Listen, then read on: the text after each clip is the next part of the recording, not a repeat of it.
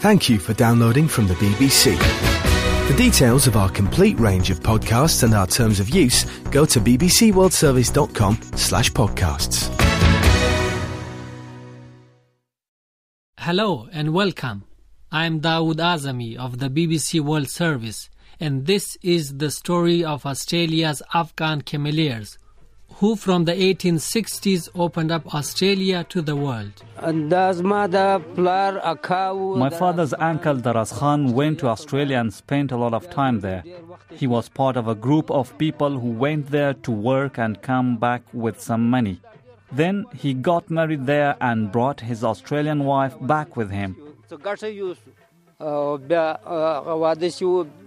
I've talked to people in Australia, Afghanistan and Pakistan to find out more about this little-known story.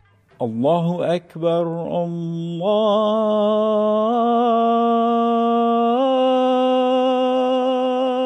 Akbar. The early European settlers in Australia had soon found that their bullocks and horses were not suited to the Australian environment.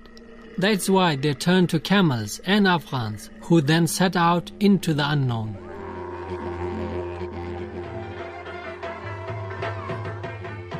Shirin Khan is originally from southern Afghanistan, but now lives in the town of Loralai in Pakistan's Balochistan province. His grandfather was one of those who went to Australia and worked as a camelier. My name is Shirin Khan. My grandfather, whose name was Sahib Jan Khan, went to Australia along with 12 other Afghans and worked there for 7 years.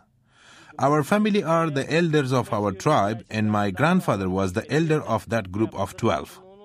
They went to Calcutta first and then on to Australia. My grandfather had a lot of cattle, including camels, and he and his relatives lived in a nomadic lifestyle. He was originally from the Ghazni province of Afghanistan, but in the winter they used to come to Dera Ismail Khan in the northwest of modern-day Pakistan. And it was there that they found about job opportunities in Australia. The British shipped Afghans to work in Australia on a 3-year contract, but cameleering soon became a business controlled by the Afghan themselves.